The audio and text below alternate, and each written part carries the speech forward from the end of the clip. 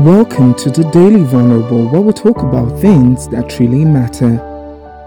I just finished interviewing the Nigerian artist Joe Boy this morning, and he left me with a lot of quotable quotes. One of the things he said was, "Problem not the finish." And you know, in this our "I reject it in Jesus' name" society, nobody wants to say problem not the finish. But you self, think about it. Think about whoever it is. Think about Bill Gates. Think about Bill Gates and having to come back to Microsoft because their shares were falling. Think about Mark Zuckerberg and the fact that he had to go and face the US legislature and regulatory bodies because his company had grown too big. Think about Obama and the fact that after being celebrated as the best president, etc., now black people are like, he didn't do enough.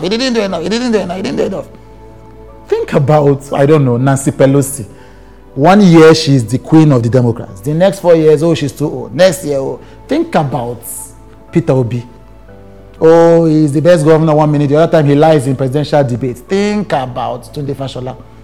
Best governor 1 minute. What is he really doing in the Ministry of Power the next minute? Problem, they finish. They finish.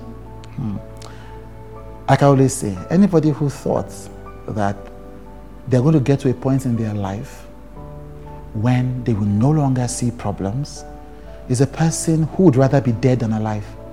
Because the only state of being where we have no problems, and then the only state of being where we have no problems is the state of death.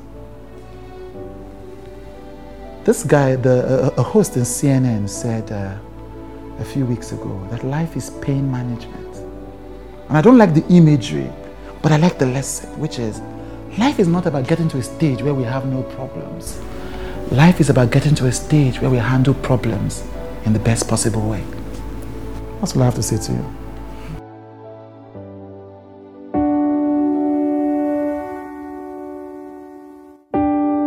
Thank you for listening to the Daily Vulnerable with Chude.